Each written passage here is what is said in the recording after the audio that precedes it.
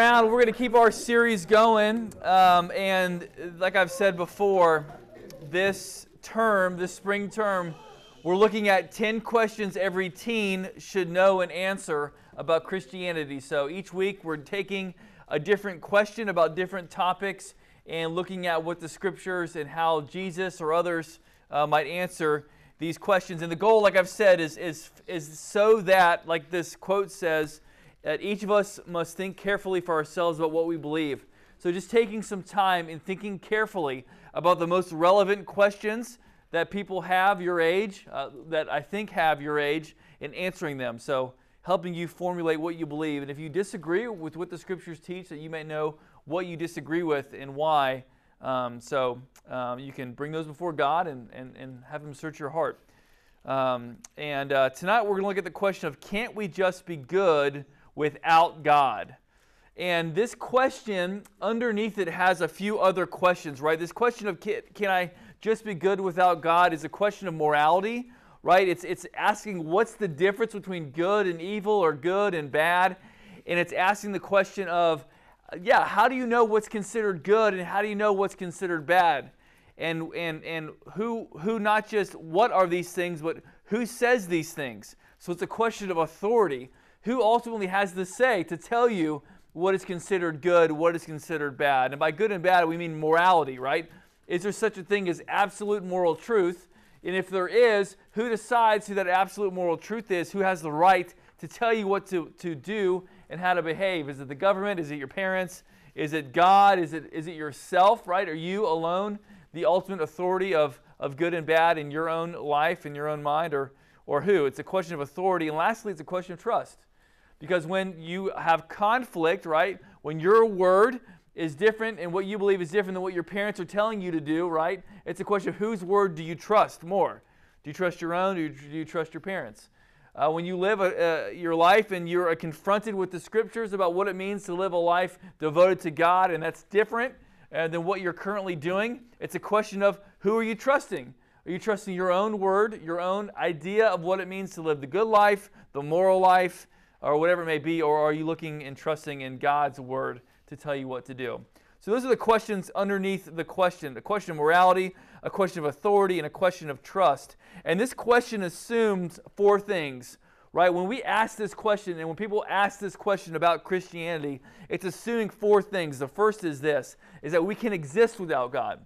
Right? The question of can't we just be good without God assumes that we don't need Him, that we can figure out life on our own, we can figure out morality on our own, we can figure out goodness and flourishing on our own, and therefore we do not need to live with God.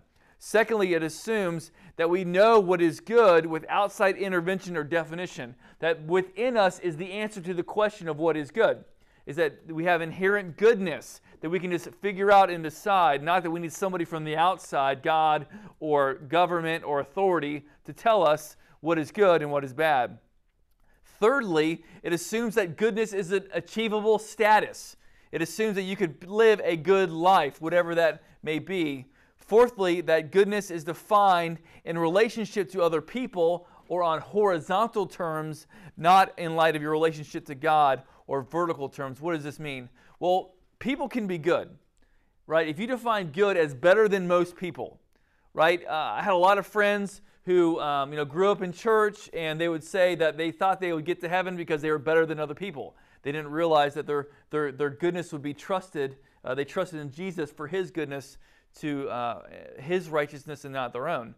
Right? So they assume that even if they grow up in church, they still have this moralistic view of God, and that as long as they're better than other people around them, they don't kill people, they don't steal from people, that they'll just be okay and they'll go to heaven, right? So this assumes that goodness is defined in relational terms, not in horizontal terms in relationship to God, which is what I would call righteousness. So when the Bible talks about goodness, it really is talking about righteousness. What does it mean to live a life that is right standing before God, not necessarily right standing before others? Because oftentimes, in different points in history, you can live right standing before others, but be very far from God. Right? If you lived in Nazi Germany and you're part of the Nazi party, it would be okay for you to arrest and kill Jews. You would be living in right standing within moral terms of your society. But we all know, all these years later, that is not okay, right? and that is not what it means to live right standing before God and His standard for what it means to live the good life. The book that I'm pulling some of these questions from, she says this: what is the difference between good and evil? And who gets to decide? Is there even such a thing as good and evil? Or we all just get to decide it for ourselves? You might say, surely everyone knows the difference between good and evil, whether we are Christian or Muslim or Hindu or atheist. We can all agree on the basics. God is treating everyone as equal, caring for the people who are suffering, loving people who are different from us, and not hurting anyone. Bad is like racism, bullying, starting wars, and killing babies. Easy. We all think this is obvious, but if we look at the teachings of Jesus, we find that it is not that simple, right? That it isn't as simple as there's this buffet line of morality that we just take our plate through and scoop. I want green beans and mac and cheese and fried chicken. We have this plate of what it means to be good, which is what a lot of people assume. You just kind of go to Buddhism and you find what's good there, you pull it and you put it on your morality plate, and you find what's good about Christianity, what Jesus teaches, and you put in your and then whatever, and you just kind of have this buffet, this plate of morality that's kind of the secular view of what it means to be good.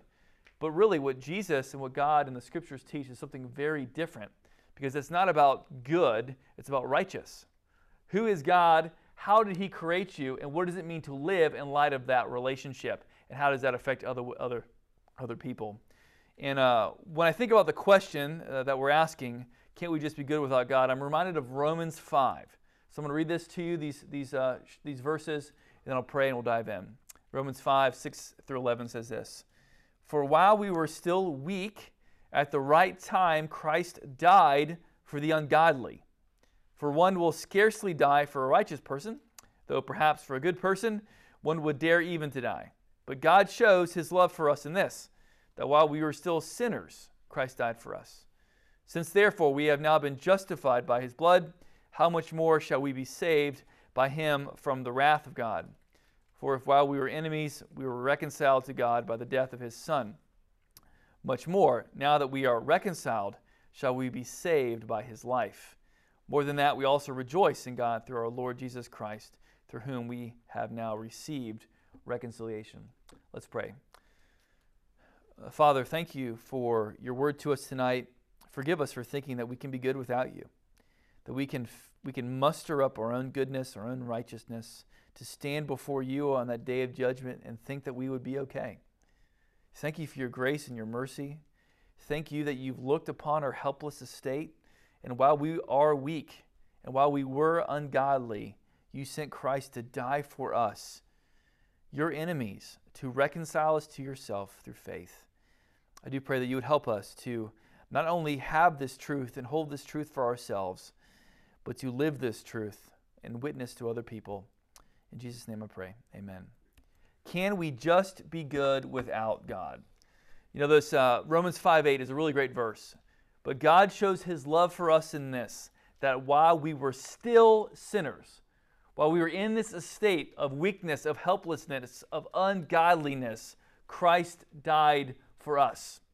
I lived in Lexington. I did college ministry for a number of years, which a lot of you know that, at the University of Kentucky. And I would often have the privilege of sharing the gospel with people who didn't grow up in church or who didn't believe in Christianity. And it's hard to convince people that they're sinners.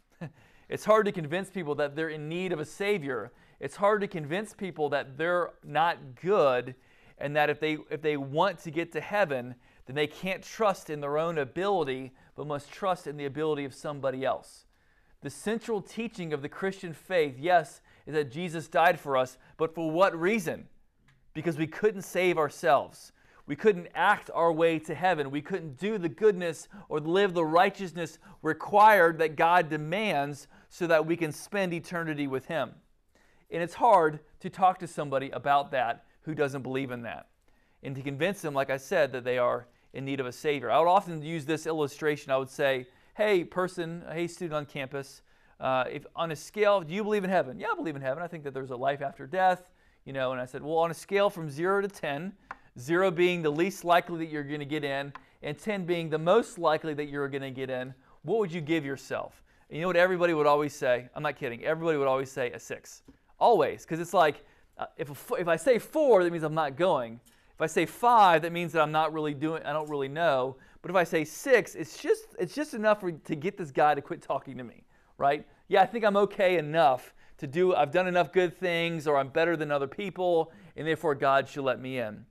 But really, when it comes to what the Scriptures teach, it teaches that we are two identities. Either we're in Adam or we're in Christ. Either we're sinners or we're righteous. And this status that we have isn't based upon what we do, but who we trust in. So it's either a 0 or a 10. You get that? Either I don't trust in Christ and I'm not going to heaven, or I trust in Christ's work for me on the cross and therefore have full confidence that I'm going to heaven because He is the one who I am trusting in. It is His goodness, His morality, His righteousness that I am trusting in, that has been what the word we call imputed or given to me or covered with me, that covers me, and because of that, I can go to heaven. And that's when we talk about the question of, can we just be good without God? The answer is, according to the Scriptures, no. You can't. You can't do enough good things to get your way to heaven. You can't do enough good things to make God love you or like you or accept you. It's either you're helpless or you're trusting in Christ. Either you're a 1 or a 0. This scale has 1, but a 0 or a 10. For God shows His love for us in this. He recognizes that you can't be good enough. He recognizes that you can't do enough good deeds to earn His favor, to earn your way to heaven. And even though you were in this helpless estate, even though you were still weak, as it said in the beginning of this passage, right? What does that mean that you're weak? That you can't lift, you can't do bicep curls, that you can't do push-ups or pull-ups? No.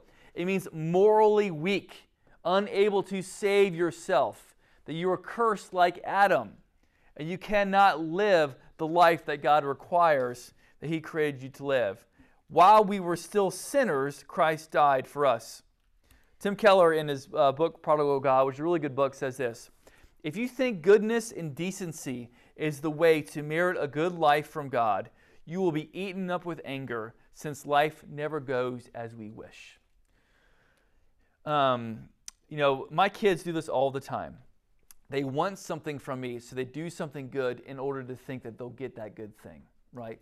So if Owen wants a sucker for a special treat, a second special treat when he's already had his special treat, he'll try to do something to win my favor or to win Addie's favor so that he can get that second special treat, right? You get this. It's so simple, right?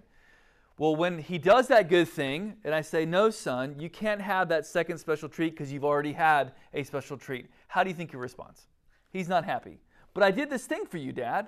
I'm angry at you because I did this thing and I expect payment in return. A lot of us treat God that way. God, I'm going to pray to you every day this week because I want this girl to like me.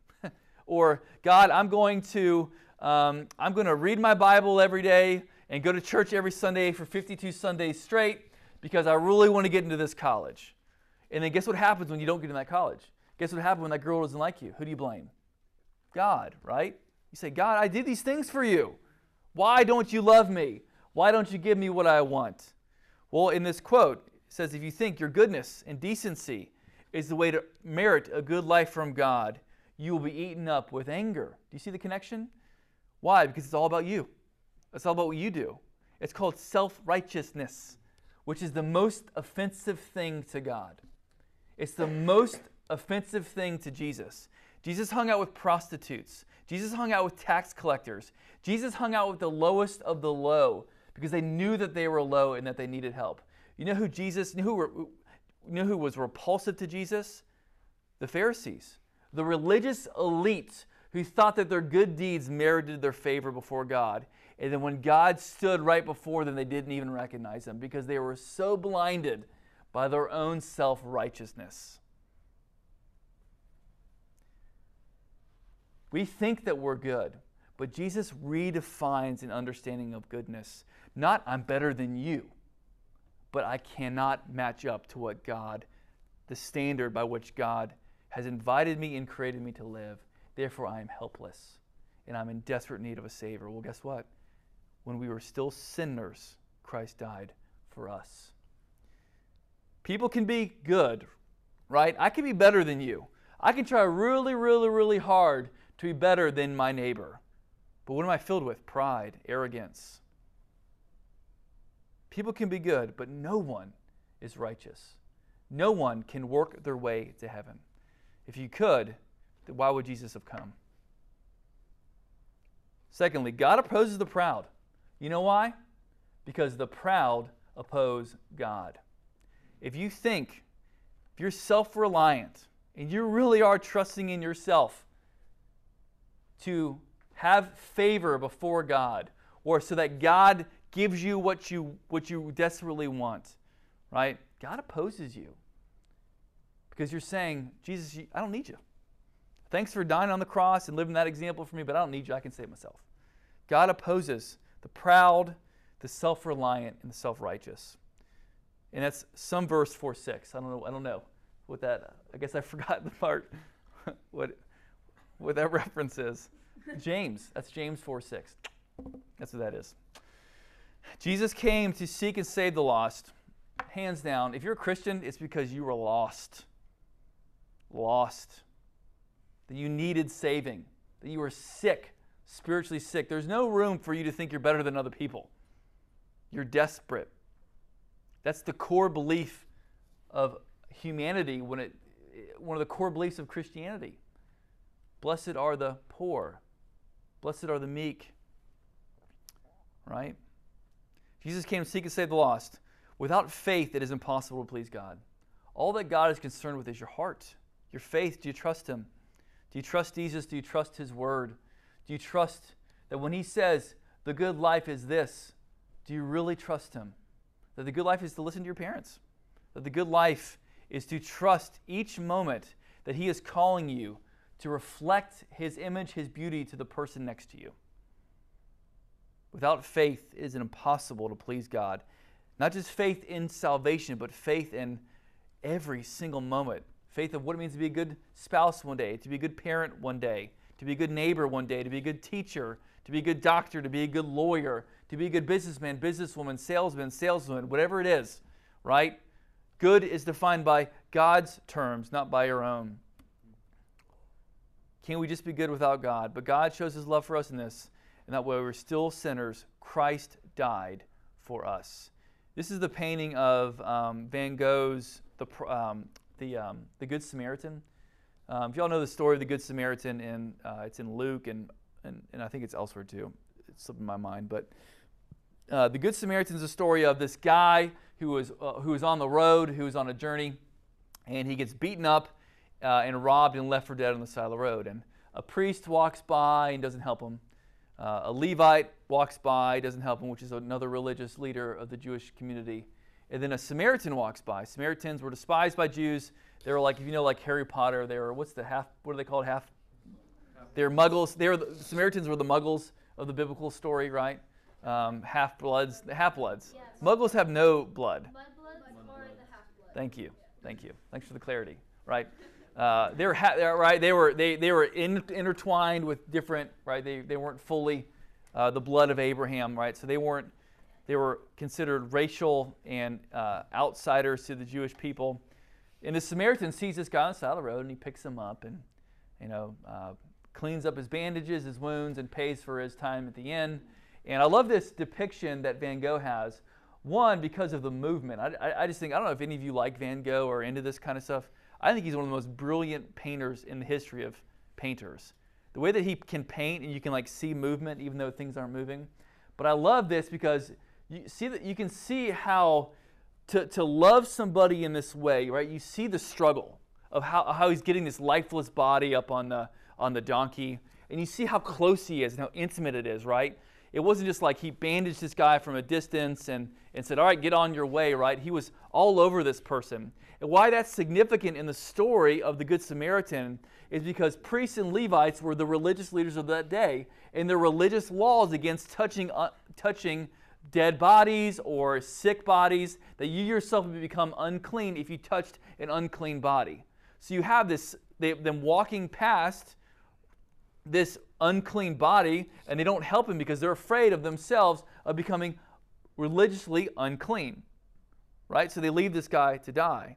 But the Samaritan doesn't care about the mess. He doesn't care about being touched and being labeled as unclean. What he cares about is this guy who's dying on the side of the road, and he's putting away his reputation. He's putting away this idea of being seen as unclean by his neighbors, and he helps this guy. And if you can't see, this is the priest or the Levite walking away, right? He's unconcerned. And in the painting, right, he's just unnoticed, right? This is what God cares about, right? Anyway, he's a good painter. He knows what he's doing. Henry Nouwen, in The Selfless Way of Christ, says this: the basis of all ministry, or of love, right, of embodying goodness that God demands. The basis of all ministry is the experience of God's unlimited and unlimiting acceptance of us as beloved children. An acceptance so full, so total, and all-embracing, it sets us free from our compulsion to be seen, praised, and admired, and frees us for Christ, who leads us on the road to service. Do you catch what he's saying there? He's saying when you who are dead in your sins and your trespasses are made alive in Christ and called his beloved son and daughter and are seen by the God of the universe, it frees you to actually be good. To be good as defined as following the way of Christ, which is defined as dying to yourself for the flourishing of somebody else. That you're not like the priest or the Levite, concerned with not being seen as unclean or unholy or unwhatever, right? Unmoral, immoral. You're not concerned with worldly opinions and the acceptance of men, because you're accepted by God. And because you're accepted by God, you want to involve yourself in his mission of healing this broken world and restoring all things. Self-sacrificial service is the greatest good. And none of you can live self-sacrificial lives until you've experienced the self-sacrificial grace of God in Jesus. You can try your best to love your enemies. You can try your best to empty yourself, but you will never be able to live that kind of goodness, because that kind of self-sacrificial goodness is not a part of this world. It can't be learned from within or seen by somebody else. It has to be given to you by God, by his Spirit, which is the benefit of salvation, is that by his Spirit, he equips you, because you're not concerned with what people think about you or how you might be perceived by somebody. It frees you to genuinely self-sacrificially love others, which is the greatest good. Also, too, self-sacrificial service often breaks cultural norms. That we see here, the Samaritan man. We also see John 4, Jesus and the Samaritan woman. If this is a part of your church, North Cincy's your church home, and you were at the service on Sunday, right? Walter talked about this. Jesus broke so many cultural norms. Jesus was not called good in his day. I don't know if you know that, right? What happened to him? He was given the punishment of a criminal, right? He was punished and he went to death on a cross, right? That wasn't because he was good, because people thought he was terrible. They couldn't believe the way that he loved and his goodness that he lived out was scandalous in the world around him. Jesus breaks cultural norms, and therefore when we follow him on the road of service, we too will often break cultural norms. Self-sacrificial service exists from friends to enemies. It's the craziest thing to love your enemies. Like, honestly, think about that. Like, think of somebody who's done you really wrong, right? Somebody who's treated you the worst you could ever be treated. And Jesus calls you to love them? Or maybe nobody's done you wrong. Just think about the person you don't like. What kind of person rubs you wrong for whatever reason? Maybe that's your enemy. God calls you to get over that and love them. That's the greatest good. From friends to enemies, self-sacrificial service, because of what Jesus does for us. We'll close with this quote from McLaughlin's book. Time and time again, Jesus looked out for people no one else bothered with. Sick people, poor people, people of different races, women, culture, children, people others thought were too sinful to be loved by God. He cared for them and welcomed them, and he taught his followers to do the same. So can we be good without God? No. But what happens when we do trust in God? He makes us good. He doesn't just give us a good status, the status before God to be righteous in our standing before God, but also to live righteously, which is defined in its highest calling as not, I'm just really, really pure and morally good person like the Pharisee or the religious elite that Jesus rebuked, but you see the needs of those around you, and you give yourself, your reputation, your resource, your time, your energy for those in need. So no, you can't be good without God. You can't. And if you think you can, do that for 30 more years. And in 30 years, I want to find you. I'm going to ask you, how's it going for you? How's this good life treating you? Is it everything that you hoped it would be? Because I guarantee you it won't be. Because when you try to live this moral life, you think that everybody owes you something because of how good you are. But listen, people don't owe you nothing, and they won't owe you anything. Only God can give you what you are longing for, the good life, which is defined not by in how good you are, but in how good your trust is. Is it in Jesus, or is it in something else? In yourself, or in somebody else's opinion of you? And when you trust in Jesus, He really does invite you to the good life, a life in Him. Let's pray. Father, thank you for Paul's words all those years ago captured in Romans 5. They give such a beautiful depiction of the gospel and the benefit it has for us, for those who believe. Father, at the right time, in our weak morality, in our inability to live righteously, you died for us. You came to save the sick. You came to heal those who cannot heal themselves. Help us to live that. Help us to believe that. Help us to die to ourselves, our reputations. Help us to quit working so hard to be seen by people. Help us to trust in the rest you provide in Jesus. In His name I pray. Amen.